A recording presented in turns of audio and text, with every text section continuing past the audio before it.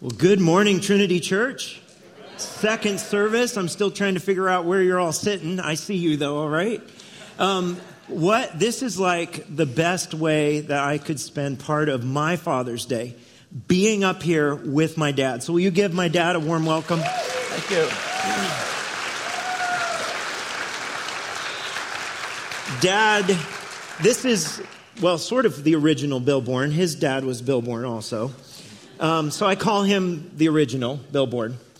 And my mom and dad moved to Trinity Church in 2009. They've been here serving and an active part of this fellowship for 10 years. My dad retired in 2009, but he doesn't call it that because that's like a bad word. So he spends his time serving the Lord. That's always been his heart. And I'm excited to share this story with you today. My dad and I are going to bring that. So we're looking at... Excited to be here. Thank you, Dad.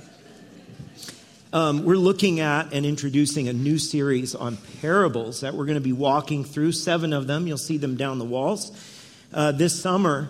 And when we think about parables, the parables are the way that Jesus taught. He used stories to bring truths to people that were, first of all, a little hard to understand, and second of all, that might be missed.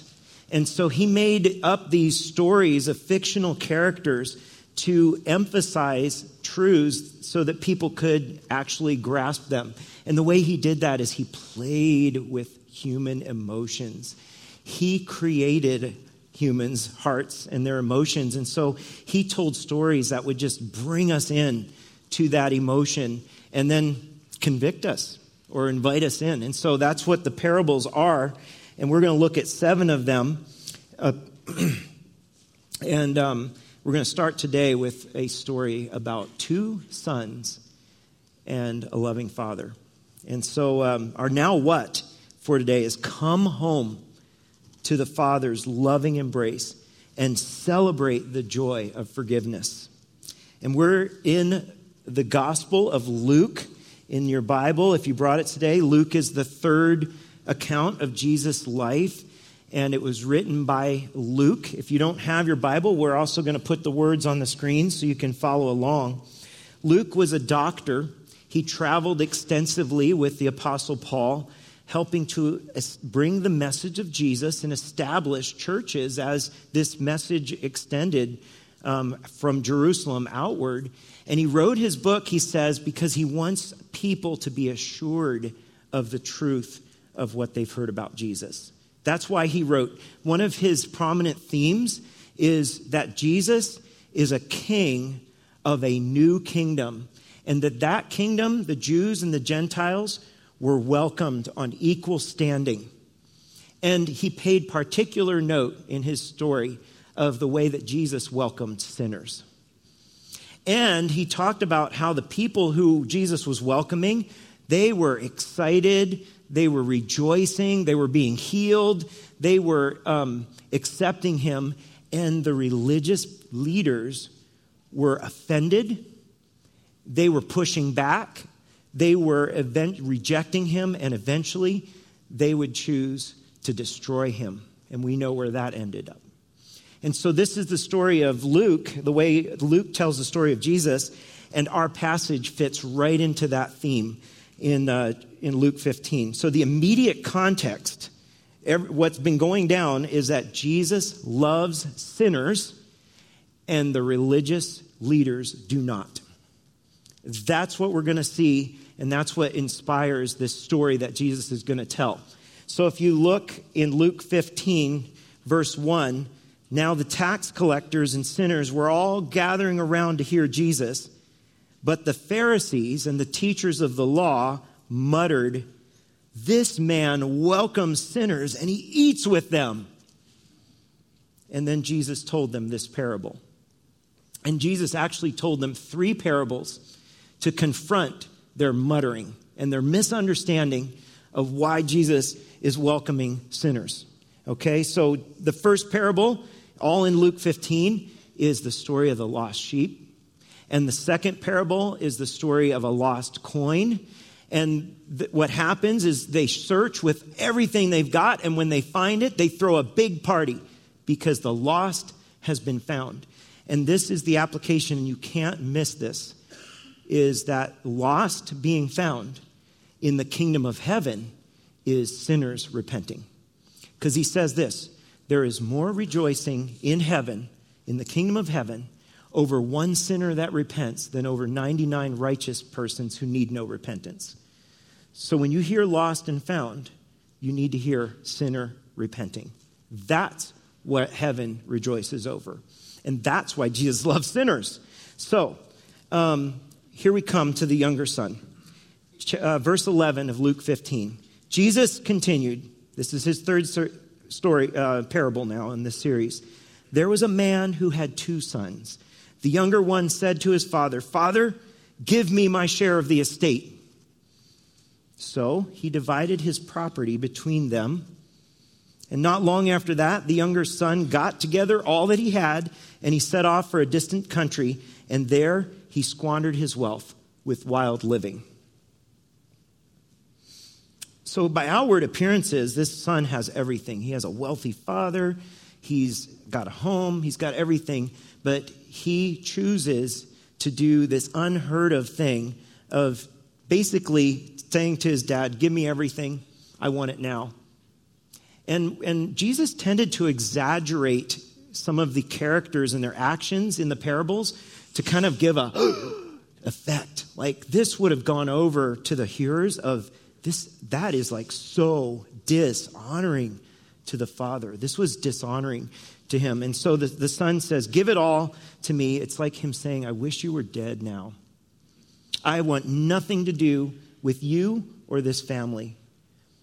That's what the son was doing, and that's the way those hearers would have heard it. It was unspeakable what he asked for, but the father gives it to him. And it says that he goes far, far away then. He gathered it all together. He went far away. And it says he squandered his wealth in wild living. And that's all it says. It doesn't tell us all that he did, but we can only imagine that wild living doesn't look very good. It's sinful, right? It's kind of everything that he's got, he's going to give it. And what we find out is that he is a hedonist, right? He's seeking pleasure. He's got all this money. He's just going to go after pleasure and just waste it all on whatever brings him joy and pleasure. And so what we find in this first part of the parable is that the younger son was a sinner lost in immorality. And that's in your notes today. The younger son is a sinner lost in immorality. Immorality is simply a sin. It's sin that breaks God's moral law, right? Immoral, breaks his law. And this son would have been raised with all these laws. He would have been raised with the 10 commandments that tell him these are the laws. And so, we know about do not kill, do not commit adultery, don't lie, don't covet. But one of them is honor your father and mother. So he dishonored his father and mother. So he was a sinner lost in immorality. And you wonder, how did he get there? Did he just one day just go off the deep end? And the scriptures show us this picture of how a person gets to that point. And I'd like you to look there with me. All immorality will eventually lead anyone who just gives themselves to it to go astray. Look at what James says. James is Jesus' brother. He was a leader in the Jerusalem church. So he's teaching the Christians in Jerusalem. And he says this, each person is tempted when they're dragged away by their own evil desire and enticed. And then, after that desire is conceived, it gives birth to sin. And sin, when it's full grown, gives birth to death. And so Jesus is kind of introducing us to the full-grown stage of that, right? But all of us are in danger of that if we don't do something about our own sin, okay? And we're going to see how we respond to that. The Bible says that for all of us have gone astray, right? We've turned our own way. And it also says that we are dead in our sins. So we are dead when we're in our sins. But it says, but we can be made alive in Christ Jesus. That's what the Bible says. So we're dead in our sins. This son was definitely dead. And the Father's even going to call him that in a little bit. So going on, the question is, what will it take to bring an end to this destruction of sin? Right? You can only imagine this wild living left a wake of destruction. We know that it destroyed the relationship of the father and with his older brother. But we can only imagine, because we know that sin not only destroys the sinner, but it destroys the people who come in contact with the sinner.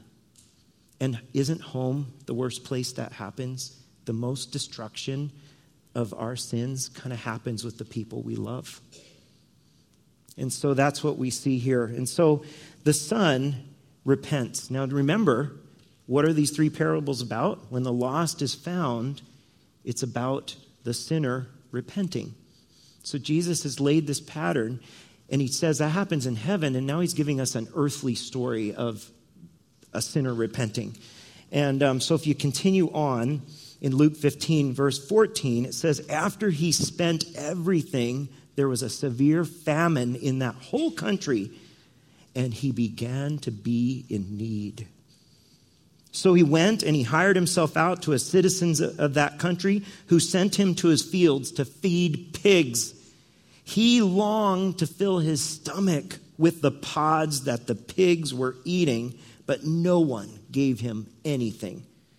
And when he came to his senses, he said, how many of my father's hired servants have food to spare? And here I am starving to death. I will set out and I'll go back to my father and I'll say to him, Father, I have sinned against heaven and against you. I am no longer worthy to be called your son. Make me like one of your hired servants. And so he got up and he went to his father. Repentance is turning toward God and away from sin. And so we see this picture of the son turning towards his father. First, it started in his memory, right? Oh, yeah. I remember my father. I remember my home. And so he at the end of himself, he turns towards the father. My question is, what led the son to turn toward his father? What led the son to repent? And what leads us to repent? And the Bible answers that question and says it's the kindness of God that leads us to repentance. And so that's in Romans 2, verse 4. God's kindness is intended to lead you to repentance. Paul, the Apostle Paul, is teaching, he's writing this letter to Romans, and he in chapter 1, he just says, sin is really bad, and you're all really bad sinners. And he just paints this terrible picture of humankind in chapter 1. And then in chapter 2, he reminds us, but the kindness of God leads us to repentance. And so I want to think, and I just want to point out two kindnesses of God in this story, and then I'm going to hand it over to my dad to introduce you to the Father. The first is the kindness of the famine. You remember it says there's a famine in that whole land, and he began to be in need. And it was in that needful place that he remembers the Father, right? He remembers his Father. Sometimes we resist those things in our lives where we are needy and we're bankrupt and we're broken, and that is the very kindness of God that will lead us to repentance. It's reaching the end of ourselves and realizing that on our own we make a wreck of our lives. That is the kindness of God. And I want to remind you, in the context, is that he's in this place because of his sin. Okay, not all suffering is because of our sin. Job tells us that. But in this situation, he's suffering because he left home. And then when the kindness comes through this famine, he doesn't have his dad's provision, does he? And nobody will give him anything. So he's utterly bankrupt. That's the kindness of God that leads him to remember and to go back home. And that leads us to repentance. Is it possible that you might be experiencing the kindness of God in your life right now? Maybe there's some kind of sin. Maybe it's hidden and you're miserable inside. And you realize things are starting to span beyond my own control. I'm going to lose it. That's the kindness of God. Before the destruction is too great, God's saying, come home. And it's the whole story of the Bible.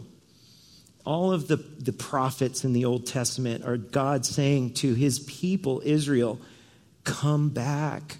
Turn back to me. I will be gracious. I will forgive. I'll be merciful. But God allows it to get really bad so that people will turn back to him. And in Romans 1, this chapter that Paul wrote, it says God gave him over to their sin. God gave the sinners over to their sin. He lets it get really bad so that his kindness will lead them to repentance. The second kindness is the son remembers his father's reputation of kindness. So he turns and he remembers, my dad is merciful. He provides for all his servants. There's going to be food there. He's a good steward. I should go home. And he had this sense of, my dad won't reject me. But little did he know the heart of his father.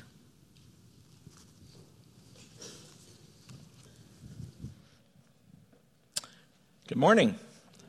Great to be here. There'll be no stories that I'll tell about my son because he has a platform where he can get even. And so we don't want to do that. And also my grandson told me yesterday about something new with Apple and iPhone, a new operating system or something. And I want you to know I have the latest. It's called iCard. The compassionate father, Luke 15:20. But while he was still a long way off, his father saw him and was filled with compassion for him. And he ran to his son, threw his arms around him, and kissed him. It was a clear, beautiful day as the father peered in the direction of the path that led to and from his home. He had looked in that same direction as his son left for the unknown. Many times the father hoped he'd see his son returning. Agony and rejected love in the father's heart never diminished since the horrible day when his youngest left with 1/3 of the family inheritance. He knew his son was to learn some very hard lessons of life, and that broke his heart. Today was just another day to look hard with wavering hope of what he so longed to see. Over the days, weeks, months, and now years, he had gazed down the road time and time again. Turning to go, he was startled to think that perhaps he saw an imperceptible image in the far distance. Uncertain, he turned away thinking, probably not. But something told him to turn around again and fix his eyes on the figure that he thought he saw. This time, he was ever more aware of something or someone on the road. If so, was it going away or was it coming toward him? At this point, he was unable to distinguish. Straining and waiting for some confirmation, he intently fixed his eyes on whatever or whoever it was. Was he just fooling himself into thinking it might be his son? Time was needed for the image to either get smaller or larger. He waited for what seemed like an eternity. The image was getting bigger. It was coming toward him. Who was it? He was not aware of any guest expected that day. Wait a second. He saw a familiar walk, a certain gait he knew well, but it had been years. It was exactly how his son used to walk when his son was going out to the field to work. Could it be? Was it his beloved, wayward son, the one who had so deeply hurt him? the one whom he had forgiven and longed to be with again? Uncertainty gave way to huge joy, hope, and a flood of emotions. So long he had hoped for this moment. Now convinced, the father was overwhelmed with joy. With absolute certainty, the father abandoned all doubt and took off running, full tilt, as fast as an older man could carry him. The encounter was without words. So much was communicated at the time that words were inadequate. The clear display of the father's heart said it all. He sensed the stench of swine, but it didn't matter. His son was in his arms. Holding tightly, the father hugged and kissed his son. The son he loved and longed to be with was now in his arms, and tears were flowing. I wrote that because I wanted to try and get for myself and for you a picture of what was going on in the father's heart day after day. As he looked down that path, would he be back? Some commentators say it was somewhere between 3 and 5 years. I don't know how they arrived at that, but that's a long time. I've known others personally that the time was longer, where they had lost contact with someone that they loved so greatly. I also wrote it because I know that any time in a group like this, there are those that also have sons or daughters or friends or family that their longing would come back not only to themselves, but also to know the God who loves them so much, the Father that loves them. I attended years ago a concert here locally where Benny Hester performed a powerful song pointedly referred to the prodigal son. Perhaps you'll remember it, When God Rang. It's there on the board. It says, "He ran to me, he took me in his arms, held my head to his chest, said, 'My son's come home again.' He lifted my face, wiped the tears from my eyes. With forgiveness in his voice, he said, 'Son, do you know I still love you?'" Anybody remember the song? Okay. I remember the song. Must be age, huh? In the notes, the father ran to reach his son quickly before any others. The father ran. In the Middle East, a man never ran, because to run, it would require that he'd hold up his long tunic so that his legs would be able to move rapidly. Well, the problem was that men didn't show their legs. Kind of different than today, right? But they didn't show their legs. It was a shame to do that. But the father ran. It was humiliating and shameful for him to run, but he ran as soon as he knew it was his son. Why did he run? Well, I came across something that I hadn't heard of before, and I wanted to share that with you. And a writer named Kenneth Bailey wrote the following, and it's here on the board for you. He said, first century Jewish custom dictated that if a Jewish boy lost the family inheritance among Gentiles and dared to return home, the community would break a large pot in front of him and cry out, "So-and-so is cut off from his people." This ceremony was called the kizaza, literally the cutting off. After it was performed, the community would have nothing to do with the wayward person. By selling his inheritance and taking it with him, the prodigal takes a huge risk. If he loses the money among the Gentiles, he burns his bridges and has no way to return home. He has no more right to claim, and no one will take him in. In that discovery, then, the question is, well, why the father ran? I believe he ran with this kizaza in mind. He knew, I can imagine him running out of the house, out of wherever, the path. His servants saw him, others saw him, but he wanted to get to the son first. He did not want the community patriarchs and elders to arrive there because they were prepared, if he ever came back, to break the clay pot and pronounce him cut off. The father loved his son. He did not want that to happen. And I believe that it's an indication that rather than law, the father ran and gave him great grace.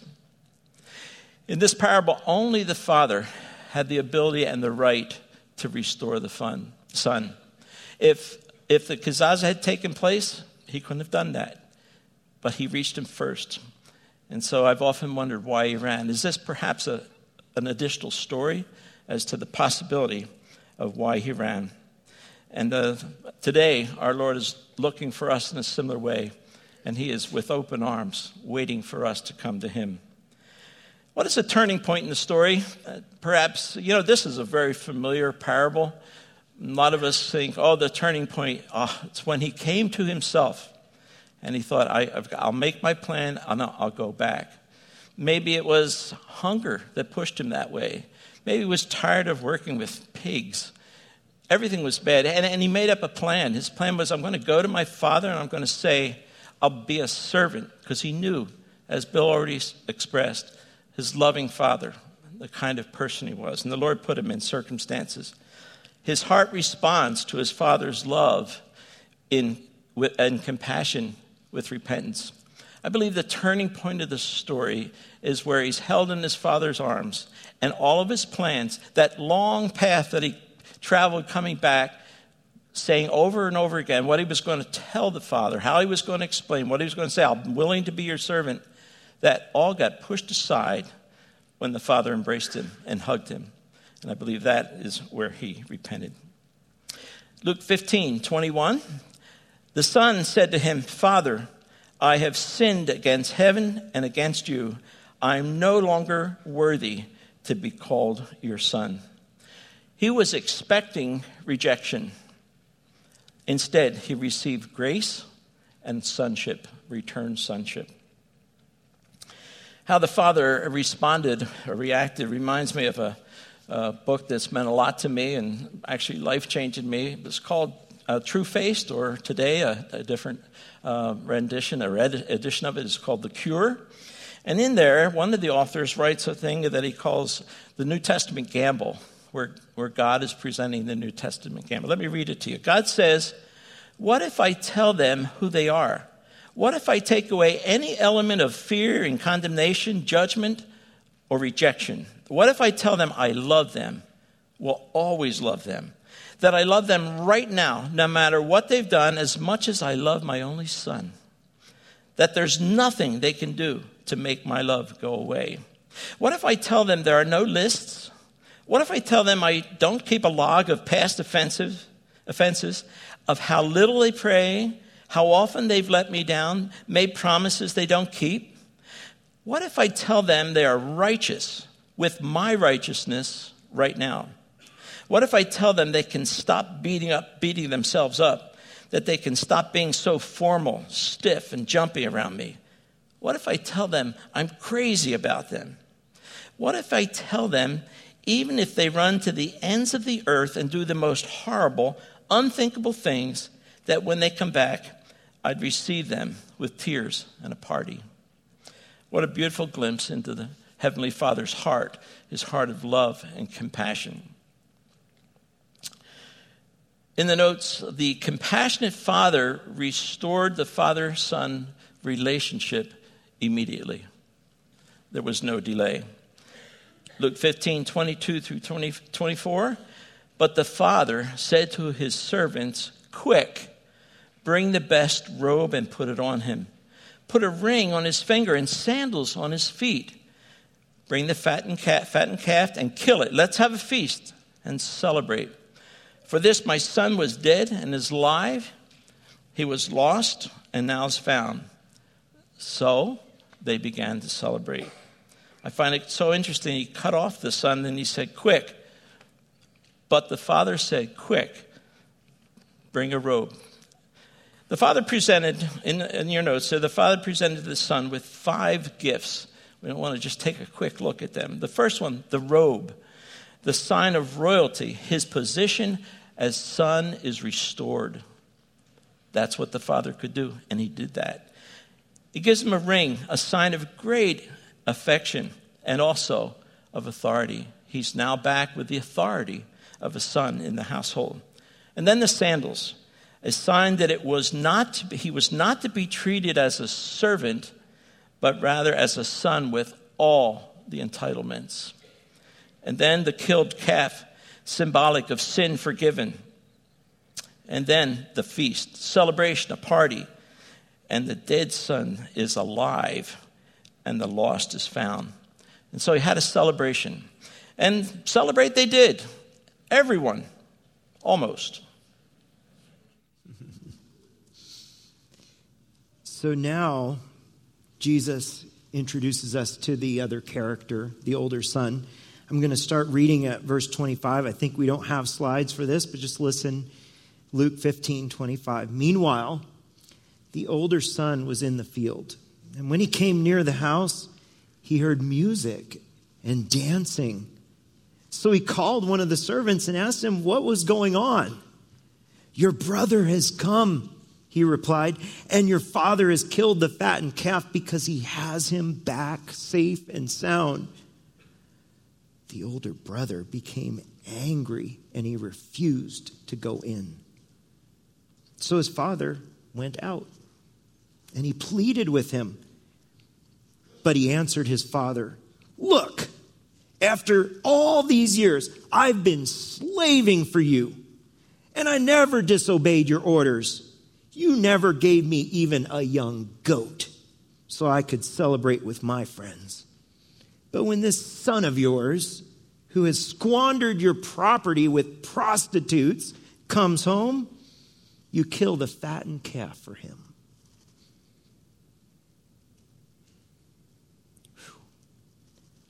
Can feel the emotion. The son was in the field. He was doing the right thing. He was a good and faithful son. He honored his father. He says, never disobeyed your orders. He was doing the work his father asked him to do. He was a reputable guy with a great reputation. And yet this reaction and this interaction shows that something was going on in the son's heart. He didn't get the father's heart. So when the younger brother then, he becomes very angry and he refuses to go in. Where does this anger come from? Anger is a secondary emotion. What's going on? He doesn't deserve the party. He deserves to get what's coming to him. The older son wants justice. He wants justice, and that's in your notes. You can hear him yelling, "It isn't fair!"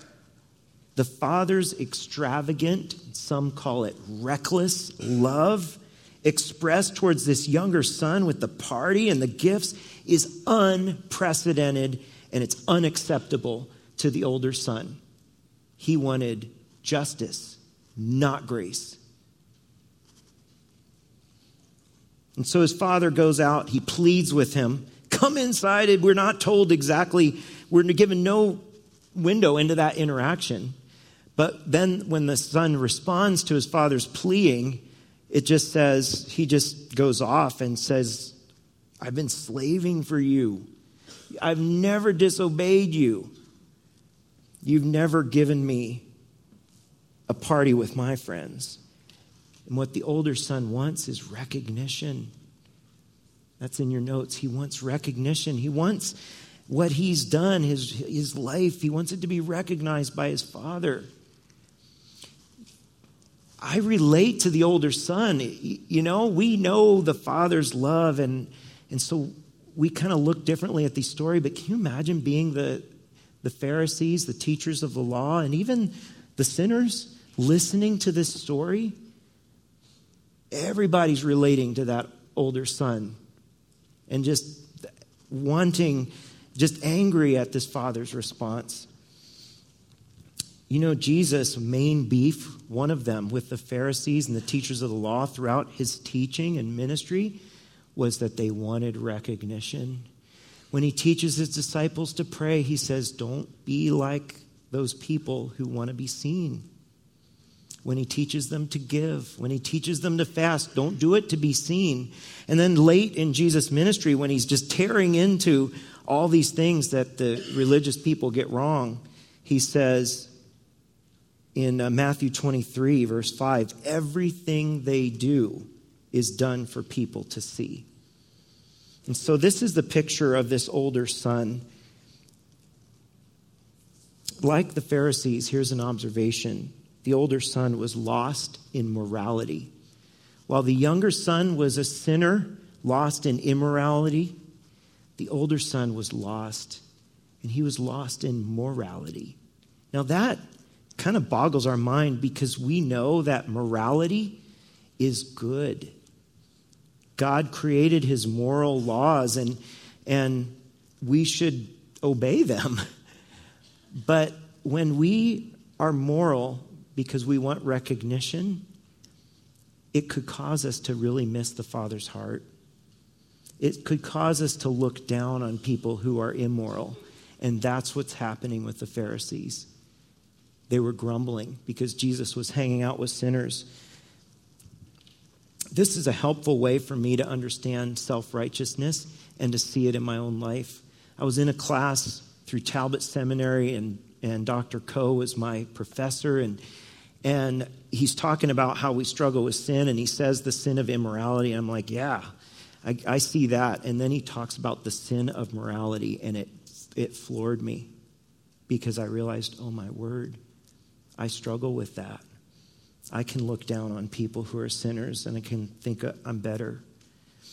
The sin of morality is devastating because in the same way that immorality keeps us from the grace and the forgiveness of Jesus, our self-righteousness can keep us from him as well. And that's what we see in this story. The Pharisees were rejecting him, and Jesus wants them to be with him. Love, when I was a kid, and I was raised just wonderfully by my parents just to know and to follow Jesus. But if you were to say, what is the purpose of your faith? In high school, I would have said it's to be good, to be a good example, to do right, to honor God. And those are all good things. But now, if you were to say, what's your primary purpose as a follower of Jesus? I would say, love is the primary purpose. Not doing good. Knowing the love of my Father and letting that love motivate me to be good. And letting that love motivate me to love the sinner. That's the primary purpose of our faith. It's the Father's purpose for me, and it's the Father's purpose for all who profess to know and follow him. I'd like to conclude my part, and then we'll hand it off to Dad for the father's response to the older son. I just want you to see this. The older son, because of his self-righteous morality, didn't see himself as a son. What did he say to the father? I have slaved for you. I've never disobeyed your orders. Isn't that interesting? He sees himself as his father's slave, not as his beloved son. And then look at the younger son, right? When he's stuck in this unrighteousness, he's far from home. What is he going to tell his father? I'm not worthy to be called your son. Treat me as your servant. So both of these sons don't understand the father's heart, right? They're both being kept from the father. They don't understand the nature of their sonship. And worse yet, they don't understand the unfailing love and amazing grace of their father. The younger son comes home. He repents. He receives the father's love and his party and everything. But the older son refuses to come home, to come into the house. But the father is not done pleading with him. As he returns, he hears a party. He hears music and singing. What's up with that? When he finds out, he refuses to go in. Reminiscent of the father's love for his sons, he ran to the younger son, and he goes to the older son. And when he gets there, he reminds him of his love by calling him my son. But the older son seems to be resentful and jealous and angry. Does he see the father as preventing him from having fun? Did he see his younger brother go away and think, what fun he must be having? All I do is work here. Was that perhaps why he's resentful? I don't know for sure. But I often think as Christians sometimes we can get so bogged down with everything we're doing that we fail, as Bill has mentioned, to see the Father's heart and the Father's love. And sometimes we look at others, and I know this happens, both by experience in my life as well as younger people and different ages of people. They begin to get envious at the unrighteous, and they begin to say, they're having all the fun, and I'm not having fun. Well, they're missing out. Do not ever be envious of anyone who appears to be having fun by ignoring God's instructions, because it is only temporal. Just like the prodigal son discovered, and he found out that it was temporal, and he got into the distress of going back. In contrast to the older son, as a lifer, was this older son lost while still at home? As a teenager, I remember I was about 17 or 18 years old, and in those days, we used to have youth events, and so there'd be special meetings where there'd be a special speaker, and the speaker that was coming would be advertised of his past, and it would say something like, come here, such and such a person, converted alcoholic, drug addict, womanizer.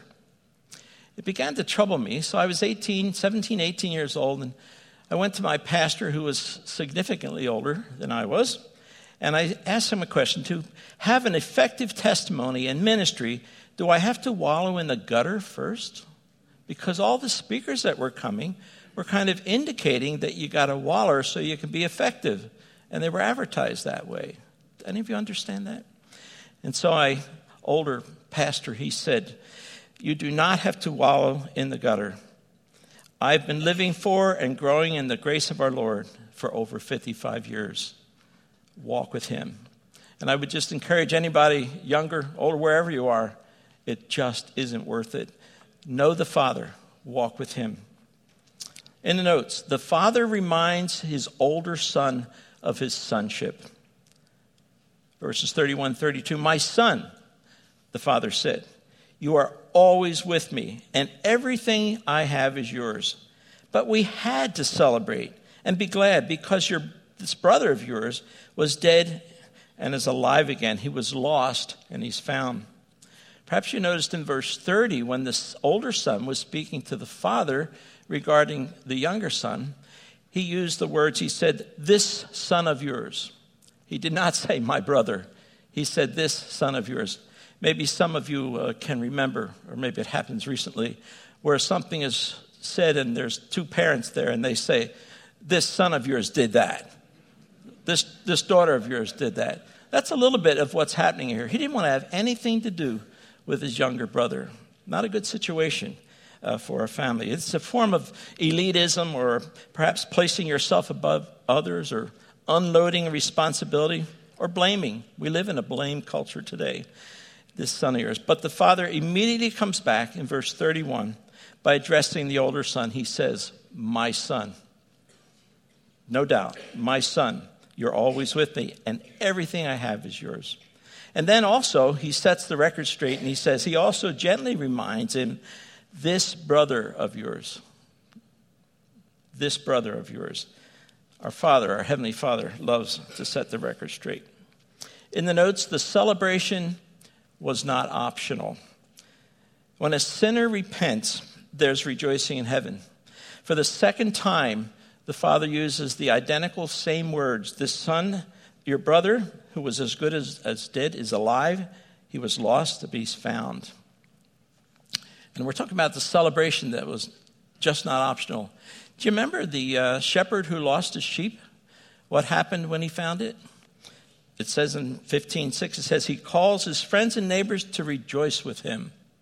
How about the lady when she found her coin? What did she do? She calls her friends and neighbors to rejoice with her. So the son, the father says, lost brother, we had to celebrate. We must party. We must rejoice. It is not optional. And by the way, some of the guests in attendance at that party at that time were most likely the community patriarchs and the elders, the ones that were getting ready to perform the kizaza ceremony. But now, the father had brought him back as son with full rights to being a son and not a servant. And so those men were in attendance at that time. In the end, what did the son decide? Did he attend the party? Scripture doesn't tell us. So our now what for the day is come home. Come home to the Father's loving embrace and celebrate the joy of forgiveness.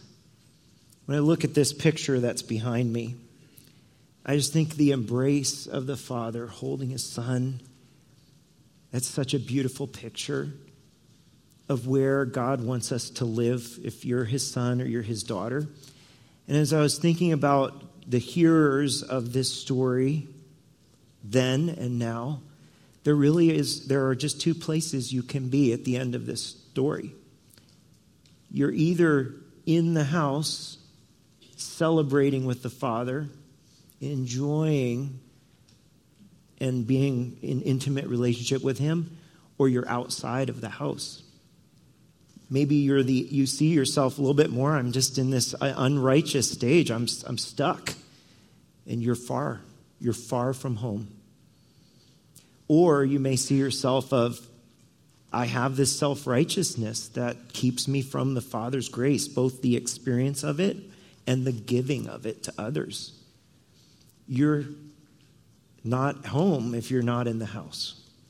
And so I just want to close just reminding you that if you're in the house, it's the best place to be.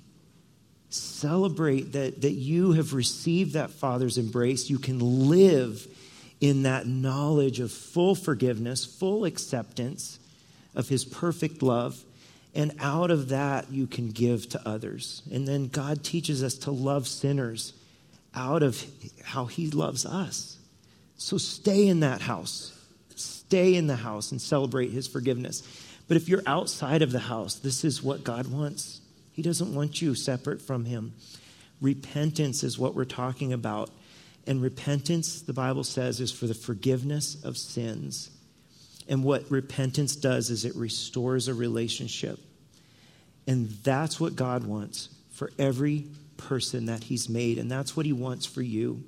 And so I want to encourage you this morning. You find yourself far from the Father or just outside the house. Repent. Let the Father hold you and remind you of his grace and his love. And one of the easy ways to do that is to just admit that you're a sinner, that you're far from God, to rely on that grace. Believe that that's what Jesus offered. The scripture says that Christ died for our sins to bring us to God. While we were still sinners, it says, Christ died for us. That's how we know what love is. If you believe that, turn towards Jesus in that faith, and you're in the house. And then choose to live your lives in that forgiveness and in that embrace. He'll never let you go. Even when you sin, he's there just saying, come back. My grace is bigger than that. I'm here for you. So let's close. My dad's going to close in prayer. Let's pray. Father in heaven, our loving Father, our compassionate Father, our gracious Heavenly Father, we come to you so filled and aware of your love, Lord. But even when we find we're discovering new levels, there are levels that go way beyond that of how much you love us and care for us. And Lord, as we speak today on this Father's Day, we know that, Lord, there are those here that have a good thought about fathers and those that don't. We know, Lord, that you want to be their Heavenly Father. You want them to know and experience your compassionate and gracious love.